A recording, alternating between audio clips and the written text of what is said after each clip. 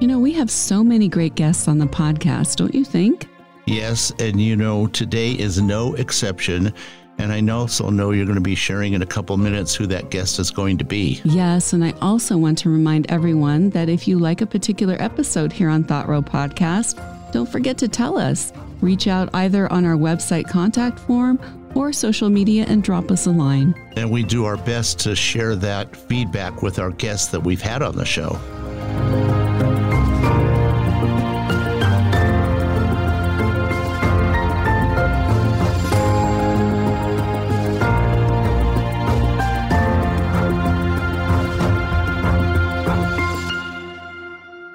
Hi, everyone. Hope you're having a wonderfully creative week. I'm Rod Jones, and we celebrate what people love to do creatively by giving them a voice so you can learn from their experiences in life. Yes, and I'm Angie Jones. Welcome to Thought Row Podcast.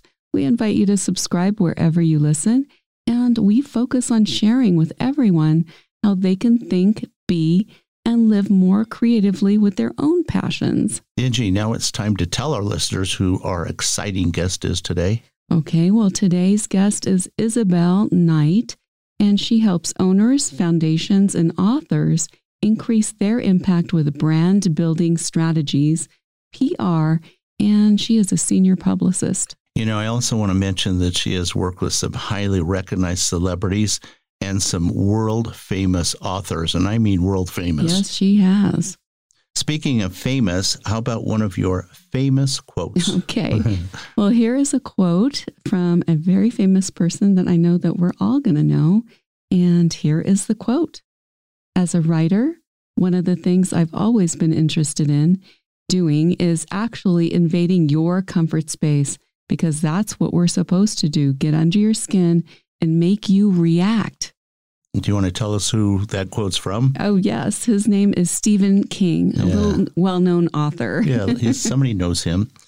You know, boy, isn't that a truthful take on what a good writer should try to do and accomplish? I think so. You know, you want to have people, as they're reading your chapter, to not be able to put it down because it's so compelling and so emotionally riveting. Emotionally charged in his case. Yeah, very much so. Yeah. And it makes you think too, I suppose. Good writing should make you think. It does. And have imagination, right? Mm-hmm. Very much so. Well, good quote, Angie. Thanks. So, okay, so let's go on to our interview with Isabel Knight. I know you guys are going to enjoy it.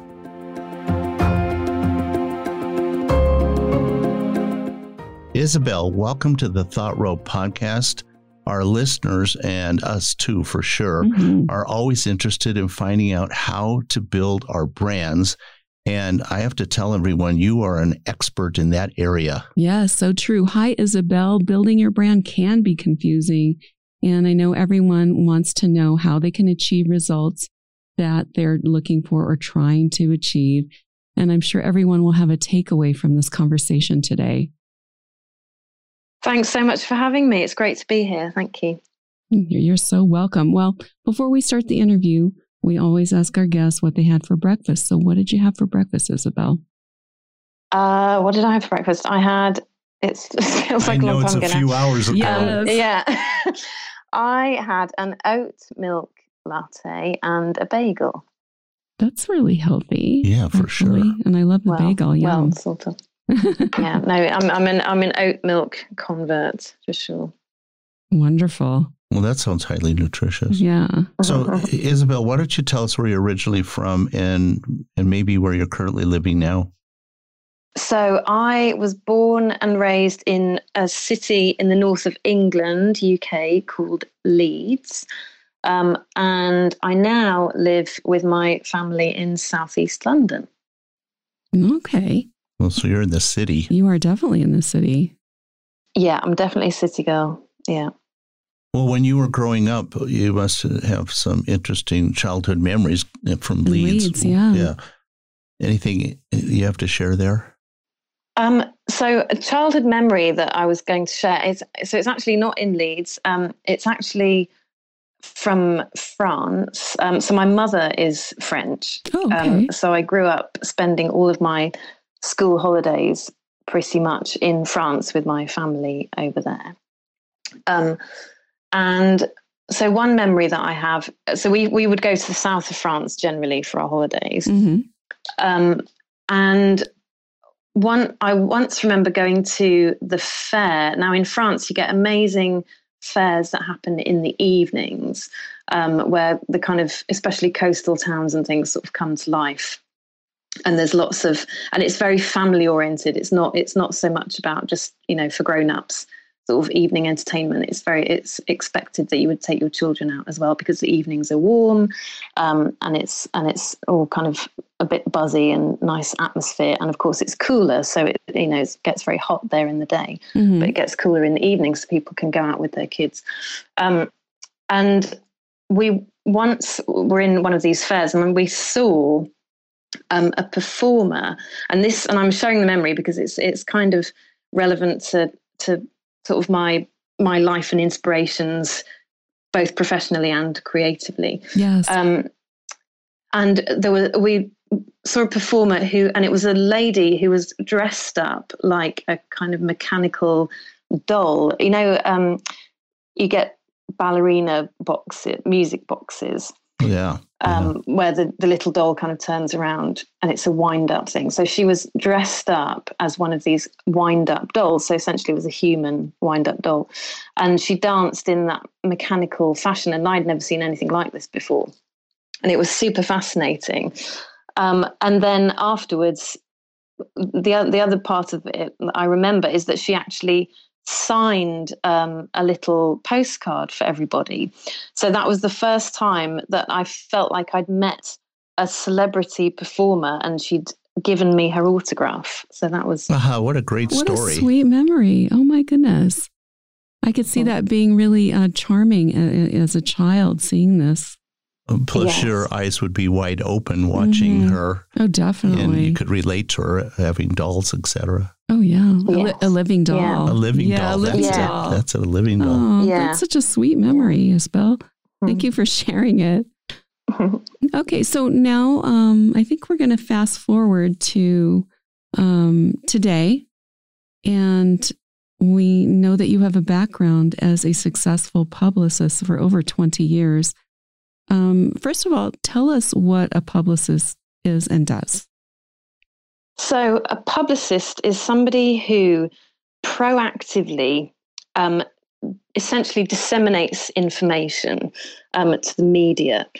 So a publicist typically works in the creative industries and entertainment, because these are the industries that are sort of on that proactive kind of machine to get messages out there to their audience via the media. And I read something recently that says that described publicity as kind of infotainment. And if that was a real word, you could argue that that's essentially what it is. It's giving information to the public via the media that is in some way going to also be entertaining or engaging or compelling. So it sets itself apart from advertising in that sense. That it's not the same as selling something per se. You're not creating advertising or marketing where you're directly selling a product, but you're talking about either a product or, typically, we use it in the entertainment world. So in the film, music, TV, books, anything like that, where we can really kind of create an engaging conversation around the thing that we're trying to draw people's attention to. So the job of the publicist is to make that happen, essentially. That sounds exciting. And the infotainment is actually a word that bounces around the United States fairly often. And do you mind telling us who some of the people that you've worked with? Yeah, so I started my career in music, and in the jazz and world music world in London. So I worked for the company that used to produce the London Jazz Festival. And at the time, so this is 20 years ago now, at the time that was a really big deal in London. It's kind of morphed and changed over the years, but it was a huge occasion where artists from all over the world would come to the London Jazz Festival. So one of the very first famous people I ever got to meet was at the London Jazz Festival, and it was actually Eric Clapton, and they kind of don't get much bigger names than that. Right. And he'd come over to see a very, very famous jazz trumpeter called Wynton Marsalis. Oh yes, we know who he is. Yeah, Uh-huh. yeah, he plays with the Lincoln Center Jazz Orchestra, and they'd come over to do a gig as part of the London Jazz Festival. So I worked in music for a couple of years, and from there I went into film. So I've worked on huge movies,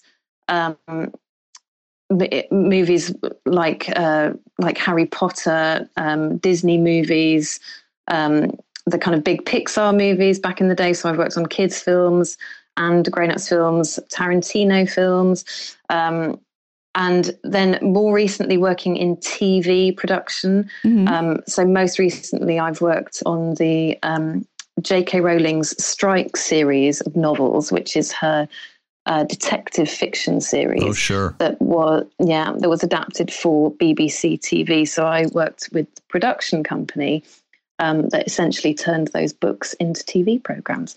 So that's so I kind of went from music into film and then into TV.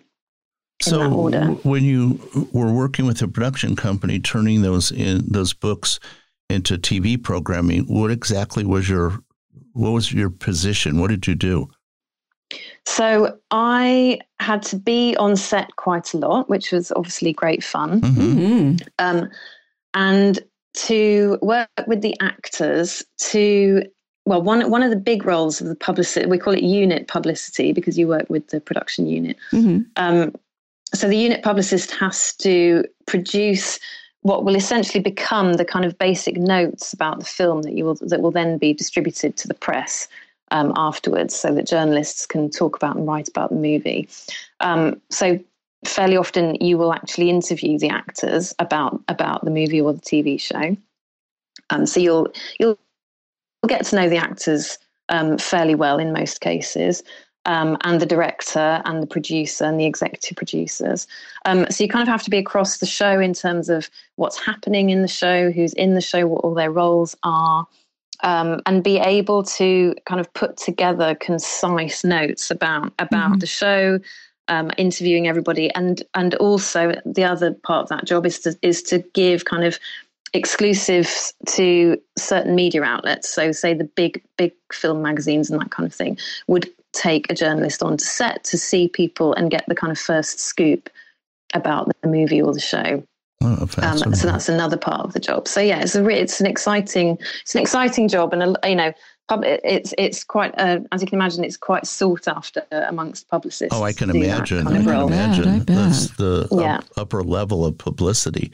When you work with all these creative people and you get to know them pretty intimately because you're having conversations with them and they're telling you their thoughts and their ideas. And was there anything in common when it comes to how they wanted to promote themselves? I mean, what were they projecting to you?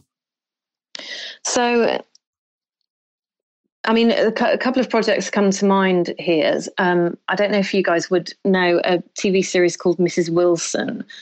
So Ruth Wilson, the actor, she did His Dark Materials here recently. I don't know if you'd know that. And The Affair, the TV show that was also based in the US.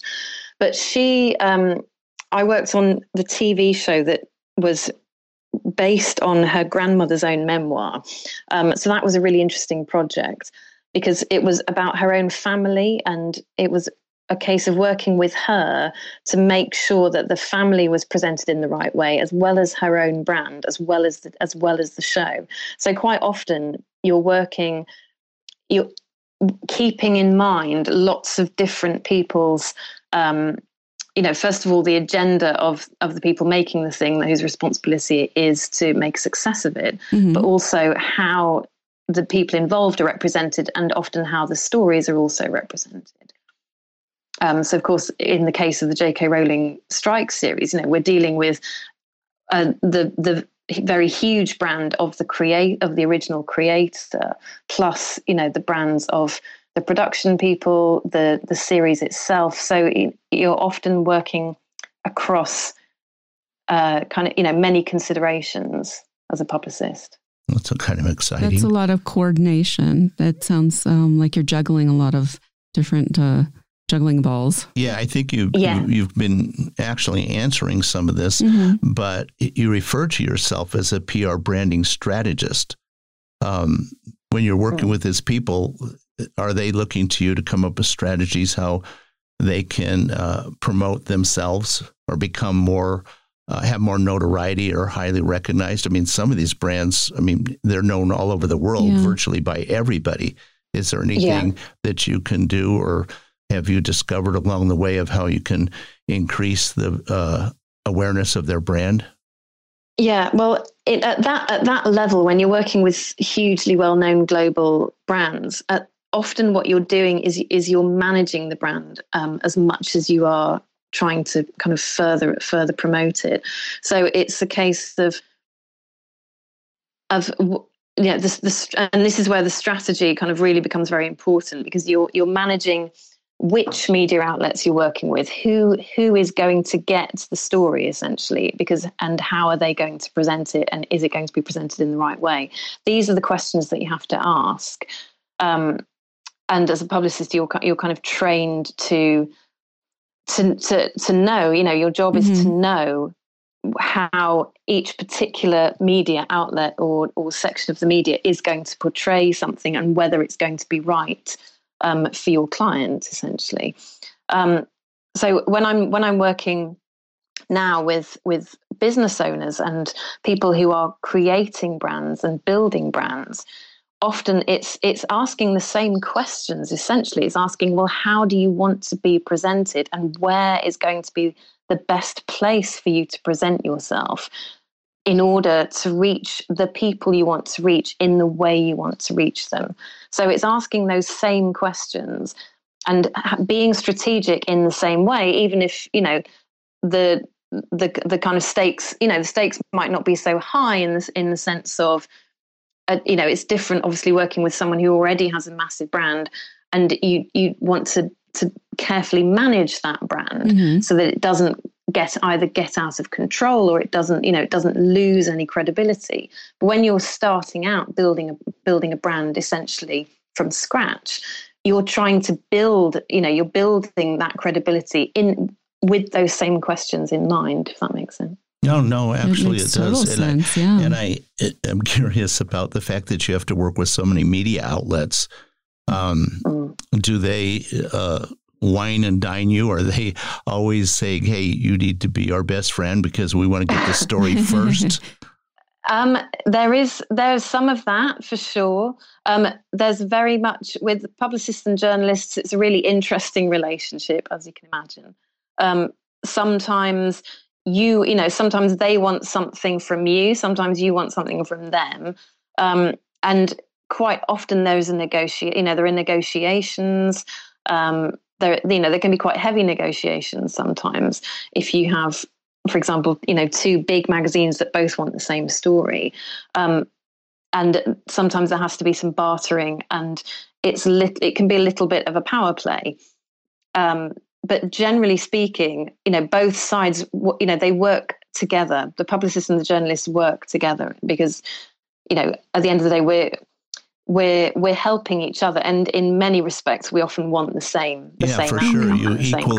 You equally want the same outcome, right? Because they need the content for their outlet, and you need to get the content out. So it's symbiotic, really. Well, plus, they're relating on Isabel to help them build that content, absolutely, which takes a little pressure off of them. Yeah. Yes. You need a topic. Yeah, you need a topic. And you need the inside story too, right? It's true. And you're only going to get that inside story from Isabel because she's the one who's directly in contact with the talent. Exactly. Yes. How very interesting. So, Isabel, what is the difference between PR, which is public relations, and then being a publicist, which is what you were talking about? Is that the same? So, there is a difference, and it probably sounds quite subtle, but with PR, PR is literally, public relations, you're literally managing the relationship between you and your customer or your audience. Okay. So that can encompass lots of things outside of simply outside of media relations. So PR, can be everything from, how you present in your marketing, in your advertising, in your social media, what your image is and how you're presenting that to the world. Whereas publicity, a publicist is much more, is as I said before, proactively engaging the media, often in a more involved way. So they are slightly different, but people tend to interchange the two terms. So it all starts to become a big blur of one.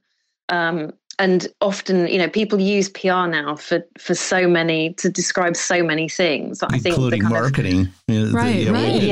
We've been introduced when we do marketing. We've been introduced as people that do their PR. Yeah, and that's not true. That's right. We don't think of ourselves as PR agents. No. And, because I've been in PR now for a long time. Yes. I've seen it all as it kind of evolves and grows. And sure, the definitions for sure of PR and marketing have become so kind of conflated and confused. You've been quoted as saying PR is one of the best ways to create credibility. Tell us about that. So that is essentially what I say to my clients, anybody who does my courses and works with me. PR creates credibility because what it's essentially doing is giving you an endorsement from a third party. What sets PR apart from marketing and advertising is that you don't pay for PR. So it's not simply an exchange of money for in the industry, we call it above the line and below the line. So above the line marketing and advertising is essentially you're paying to use somebody's platform or somebody's space to promote yourself. And, similarly in terms of social media, that's the way we all promote ourselves now. You're essentially borrowing somebody's platform or space to promote yourself, but you're not being endorsed by somebody else. With PR, you're creating a relationship that then leads to an endorsement. So if a journalist prints something about you and your brand in their newspaper, they're doing that essentially because, we talk about earned coverage. So they believe in you enough to print something about you to talk about you.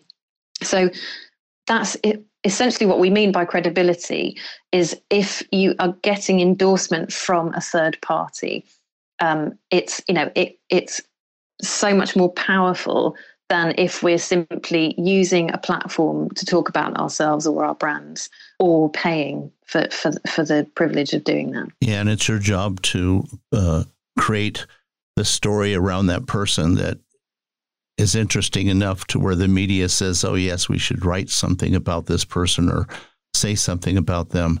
That I suspect can be kind of tricky sometimes. Mm-hmm. Yes, and you're absolutely right. It's always about looking for the story. What is going to be interesting? Because at the end of the day, for somebody to write about you or your brand, it has to be interesting enough to make them do that. So it's looking for the story, which is why everyone that works with me gets the brand story treatment. Because before we can decide, before we can strategize and say, okay, this is, you're going to PR yourself by going to this magazine or, using this platform, we have to decide, first of all, well, what is your story? Why are people going to care about you and your brand? And that's the very first question that I ask my clients to think about is why would somebody else care about it? What's the compelling story that's going to draw them in? So that's really interesting because I know a lot of creative people listen to our show and they're always, trying to figure out how to do, because not everyone has the benefit of having a publicist in their lives. And so it's very interesting when you say that to me because you have to make yourself newsworthy as a creative and to get the word out. Do you have, something going on with a gallery, or are you doing something really interesting painting wise or singing wise or, whatever your creativity is. So it's kind of like it made a gel in my head of tell a story. Tell a story about yourself. Yeah, too many times it's just a press release. The press release is who, what, when, where, and why. But then everybody goes, cares. So what? Yeah, nobody goes, so what? They hear the same thing over and over. Right on. That's right.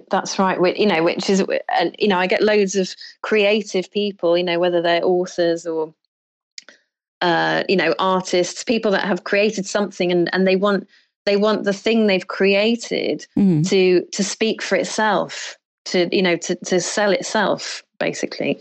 Right. But nothing sells itself. A piece of art won't sell itself. It's the story behind the piece of art that is going to compel people, that is going to sell it. I hope everyone listened to that very carefully. It makes it so much more. And artists are worse when it comes to, if they don't like my art, too bad. They need to see the story is in the art. Right. But I mean, after all. Well, there's so much emotional capital you put into your creativity. And then all of a sudden you think everybody else is going to understand it and it's going to be great. But sometimes not. Well, what makes Van Gogh interesting?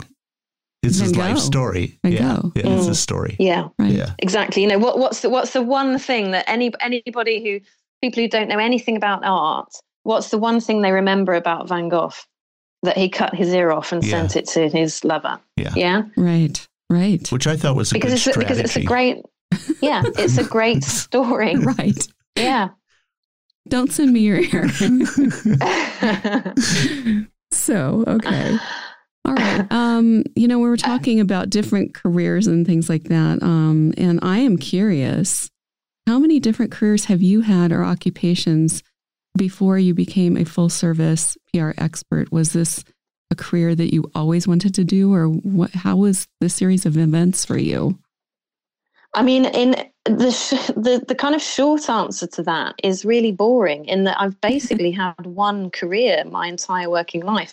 But the long answer to that is that I've worked for loads of different companies, loads of different projects, and I've gone through, we could call it 4 industries by now, because I've gone from music to film to TV to books. But I've always worked in communications. And when I was as a child, I wanted to be an author, and that's still on the to-do list, by the way. Good. And then when I was a bit older, I wanted to work in PR. I didn't know what it was, but we had a TV show here called Absolutely Fabulous in the 1990s. Oh, I love that show. Oh my gosh. Yeah, with Jennifer Saunders. Yes, love it. I love that show. It's extremely popular. Extremely popular. Yeah. And I love the fact that they'd come to New York just for a weekend. Anyway, I don't want to interrupt you. So I was a teenager when that show was super popular, and I was probably like 15, 16. And I thought, wow, that looks so glamorous, and had a vague idea that they were doing something with famous people and magazines. And I already knew I loved writing and I loved stories. And I went off to do English literature at university. And after that, and I thought about becoming a journalist, but then I thought, actually, I just want to go. At the time, as a young student, I just want to go and have fun, meet famous people, go to parties, have a good time, and get into the creative industries, not really knowing what PR and publicity was at that point. So my very first kind of jobs out of university were in marketing, and I got a position as a marketing assistant at the music company that used to produce the London Jazz Festival and the World Music Awards in London. Mm-hmm. And it was an amazing, first job as a graduate. And that's what launched me into that whole world. So I went very quickly from marketing into publicity. Wow. And that's where it all started. Our listeners want to learn from your expertise. And can you share with us just one strategy? And I think you kind of touched on this a little bit earlier, but the one strategy people can use to build their personal brand? So the one strategy is to get to grips with your story, with the why do you do what you do, whether you're an artist, a musician, a writer, whether you have a business, you're an entrepreneur. What has led you to do the thing you're doing? What's the inspiration? We want the emotional inspiration behind it. What's the story? How did you get to be where you are? Figure that out, and everything else will build from there. That makes sense. I like that. Yeah. You know, I forgot to ask you, because I know we talked about on our initial conversation with you, our phone call, you had mentioned you have a singing career. I know this is kind of an off take from what Rod was talking about, but I would like to know about your singing career. So yeah, as well as wanting to be a writer when I was young, I also wanted to be a performer. An actor or a singer. But so I did quite a lot of acting as a young person. And then as a teenager, I was in an opera company called Leeds Youth Opera. So I'd sung all my life, but then started to take it more seriously in my teens. And we did fully staged operas. I was in a production and a production of Into the Woods by Stephen Sondheim. Mm-hmm. When I was 16. And I had singing lessons. And from there, I went on to sing in choirs. So I sing with big London choirs, and I'm a classical soprano soloist. And I sang with the London Symphony Chorus. And I even auditioned once to be in English National Opera. So I kind of flirted with singing at a serious level, but I still sing. And yeah, it's my kind of big passion and outlet. See, that's really wonderful that you're able to express yourself musically that way. I think that's really important, aside from your publicity and PR. Well, it's a total enjoyment, right? Yes. And it's all for you. It's all for you. Yeah, exactly. Yeah. Although I suppose you could start a public relations program for your singing. That's true. Yes, that's true. That's true. and then unfortunately, it'll wreck it, because then it won't be as precious to you. Yeah, well, yeah, that's the other thing. Yeah, you want to kind of keep something sacred. Yeah, that's so true. So, let's see here. I wanted to know. I know we were going to talk about the exposure, about creative people always needing exposure. And I think that it's especially true of artists and book authors. What simple and practical things can they do to create the exposure that they want? I know you touched on it a little bit earlier. So with book authors in particular, it's again, it always starts with the story behind it. So rather than using the book itself, what's the story behind the book? And then I'm running a course for authors right now. Mm-hmm. I'm working on this with the people in that group.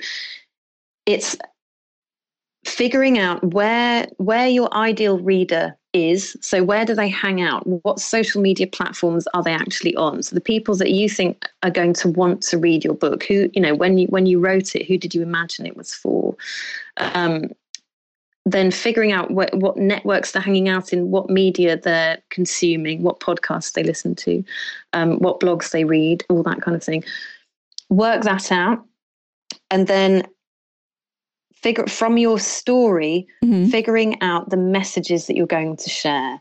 And one big thing and this goes for all creatives and authors, is figuring out your timing and how much time you need to give yourself to get the information out to your audience. And if you are working with the media and you are working with the press, is making sure that you give yourself enough time, for example, to have a magazine article written, or somebody on a newspaper to review your book, for example. Because one thing that loads and loads of authors do is they wait until the very moment that their book is out before they start to actually tell people about it. Oh, so you should preheat. The oven here. Yes. Okay. Yeah. I'm glad you shared that, because we have a lot of our listeners are authors, writers, and it was interesting to find out about your course. So when we do our show notes and stuff, we'll put that in so people can learn more about that. Great. Thank you. Yeah. That's brilliant.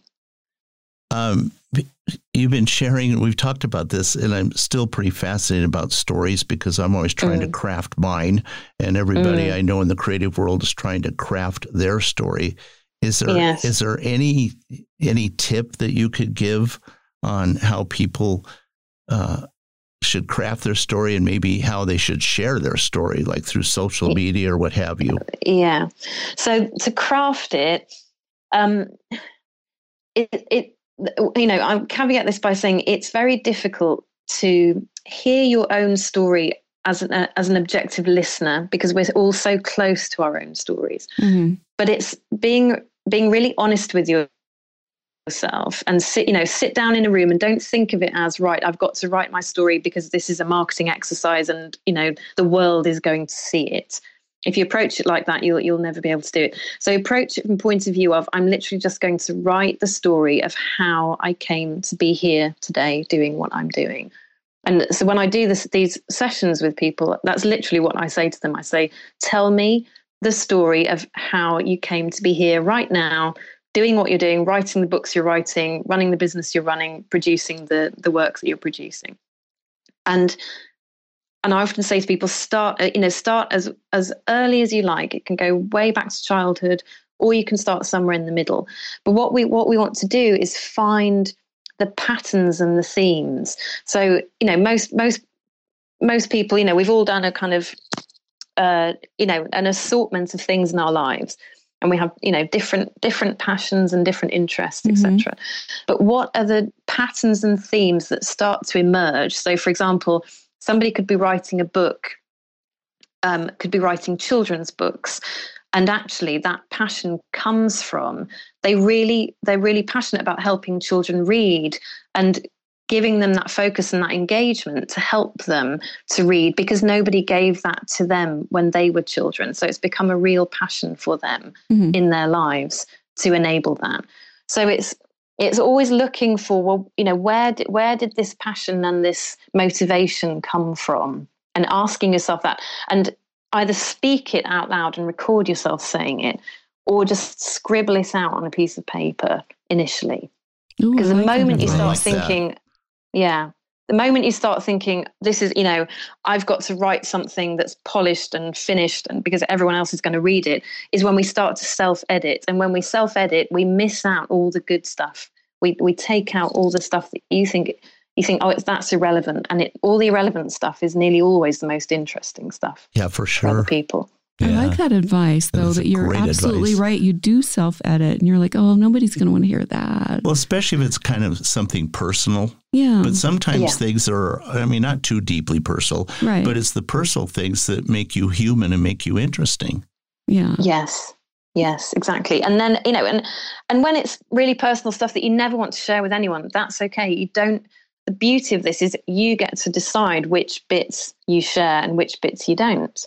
Mm-hmm. Yeah, so it's never about making yourself feel uncomfortable and putting things, for example, on social media that you don't really want people to see, but you think you ought to because people have to get to know you. It's about deciding which illustrations you're going to use to make your point. Well, for some, social media has become a confessional. Yeah, for some people. Yeah, that's true. Ad nauseum. Yeah, but sometimes I think it's the way people present it. I think if you go, like Isabel's saying, if you make it more human and more about yourself and personal, it's great. But if you're just going on there to rant, I don't think that's okay. To testify. Yeah. Truth. Yeah. True. Yeah. Well, Isabel, you've been living an exciting and creative life, not only with the people you've worked with, but your own career as a singer. Is there any advice you would give to people that want to be more successful in general? Gosh, that's a big one. For me personally, it's always about, following your interests and being honest about what that is. What do you enjoy doing? I've always enjoyed working with people, for example. Working with other people is really, really key for me. Yes. I'm not somebody who likes to sit and work in isolation, for example. Mm-hmm. So, thinking about what are the things you actually enjoy doing. Okay. That's a good, and following advice. that. Yeah. That's very good advice. We didn't touch on this, but I know you also are a speaker. You want to share with us a little bit about what that is all about? So I do speaking in organizations and with groups, and obviously that's mostly been online for the last couple of years. But I speak with various groups of people. So, for example, I spoke with musicians last year. This year, I've been asked to speak to theatre directors about how to go about promoting their brands and start thinking of themselves as brands. So that's generally what I'm doing in terms of speaking. Speaking with various different groups of people, creative and business people. Oh, perfect. That's great. So what were you going to say, Angie? Well, I was curious what number one mistake people make when trying to promote themselves on social media that you've seen. The number one mistake I think people do when they try to promote themselves on social media is the first thing they do is go and look at what everybody else in their genre or in their field is doing, and then decide what they're going to do based on that. So whether they think they go and look at everyone and think, oh, well, she's doing that and she said this and he said that, so I've got to do something similar. Right. And that's the absolute worst thing you can do. The best thing you can do is to ignore what everyone else in your genre or in your field is doing, and begin with what you want to do, what's true for you, based again on your own story, and create your messaging from there rather than feeling like you have to do it the same way as everyone else. Yeah, for sure. That's really good advice. Brand, I want to jump into this real quick. Brands and businesses become, how difficult has it been? Because I know you've had some experiences this yourself, Isabel, in the current environment, with COVID, and it's affected virtually everybody all over the world. How have businesses and brands managed to navigate through that? Well, obviously it's been a hugely pressured time for everyone. And, for myself, for my own work, my own business, I've taken everything online and feel really fortunate that I've been able to do that. And many, many businesses have done the same thing. People that can work remotely and can work online and can see clients online. Mm-hmm. But I think it's just created this enormous pressure now that everybody feels that they have to have a very, very prolific social media presence and online presence. And I think when people are thrown in at the deep end like that, in a kind of, dog eat dog social media, you've got to have a big social media presence or die. Mm-hmm. That's hugely pressured for people. I think it's the kind of the new age almost that the pandemic has kind of forced us all into, of having to navigate and negotiate this online marketing world. And it's I think it's difficult. I can see how it would have a lot of impact on you, because we know you as being a very social person, a very articulate person, and you like being around people, and you're on sets, or you're sitting down talking to authors or strategizing with people one-on-one or in groups, and now all of a sudden you're doing all of this online. Yeah, no, it has. It's been a big change for me, and now I'm now starting to find ways where I can bring things back into the room, back into real life. Because that's definitely something that's changed hugely for me. Because as soon as we went into lockdown in the UK in March 2020, all the film sets shut down immediately, and they had to come back very cautiously. So that suddenly there wasn't room to have hundreds of people on set anymore. So that did have to change, and doing things like Q&As. With actors and directors, all of that was online. So yeah, for everyone, it was a massive change. So now, for me, like I said, I do like working with people, and that's a big reason why I went into the career I did, to be interacting with people. So that's something I'm looking forward to now, is finding more ways of kind of face-to-face interaction again. Well, it certainly has impacted Angie and I. In fact, we were actually talking about it this morning, how we don't have any physical contact with other people.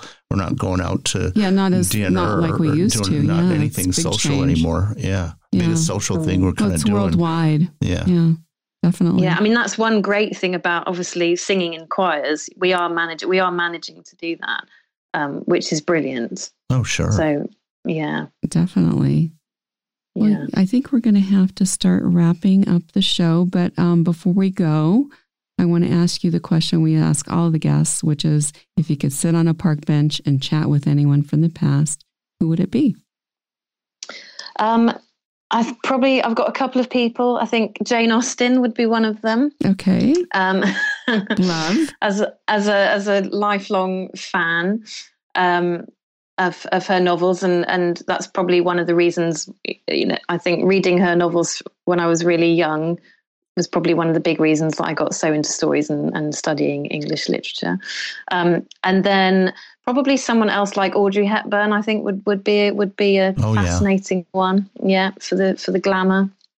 Yeah, I could see that those two match perfectly for you, and I could see that for you. Yeah, perfect answer. Yes. So, as Angie mentioned, we kind of have to wrap this up. But Isabel, both Angie and I greatly appreciate your candidness in sharing your PR and branding expertise. I know I learned a lot. I think you learned a lot, Angie. I did. And I know our listeners are going to learn a lot. But I have to say, I was especially excited to learn about your singing career. I didn't really know much about that. And I appreciate you sharing how you got into it and all the different opportunities you've had as a singer. Kind of cool. Thank you very much. Well, Isabel, thank you so much for sharing your experiences in life and in business. And now comes the time I let everyone know that if you'd like to know more about Isabel, we will have links for her under the show guest tab on thoughtrowpodcast.com, so everyone can learn more about her. And please connect with her on social media.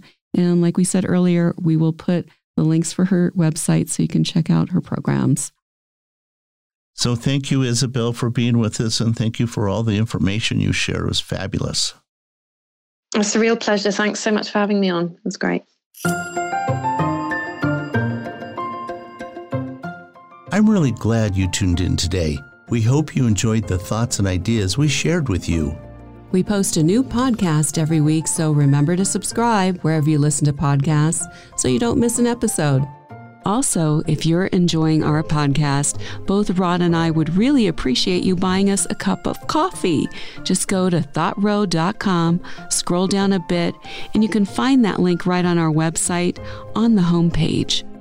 It's really easy to do, by the way. Yes, it is. And all the money we receive goes to our production costs. Yep. And primarily because we want to keep our show commercial free, and we want to continue to bring you the best quality content with great guests. That's right. Thank you for listening to Thought Row Podcast. So it's bye for now from my husband Rod and I, wishing everyone a great day.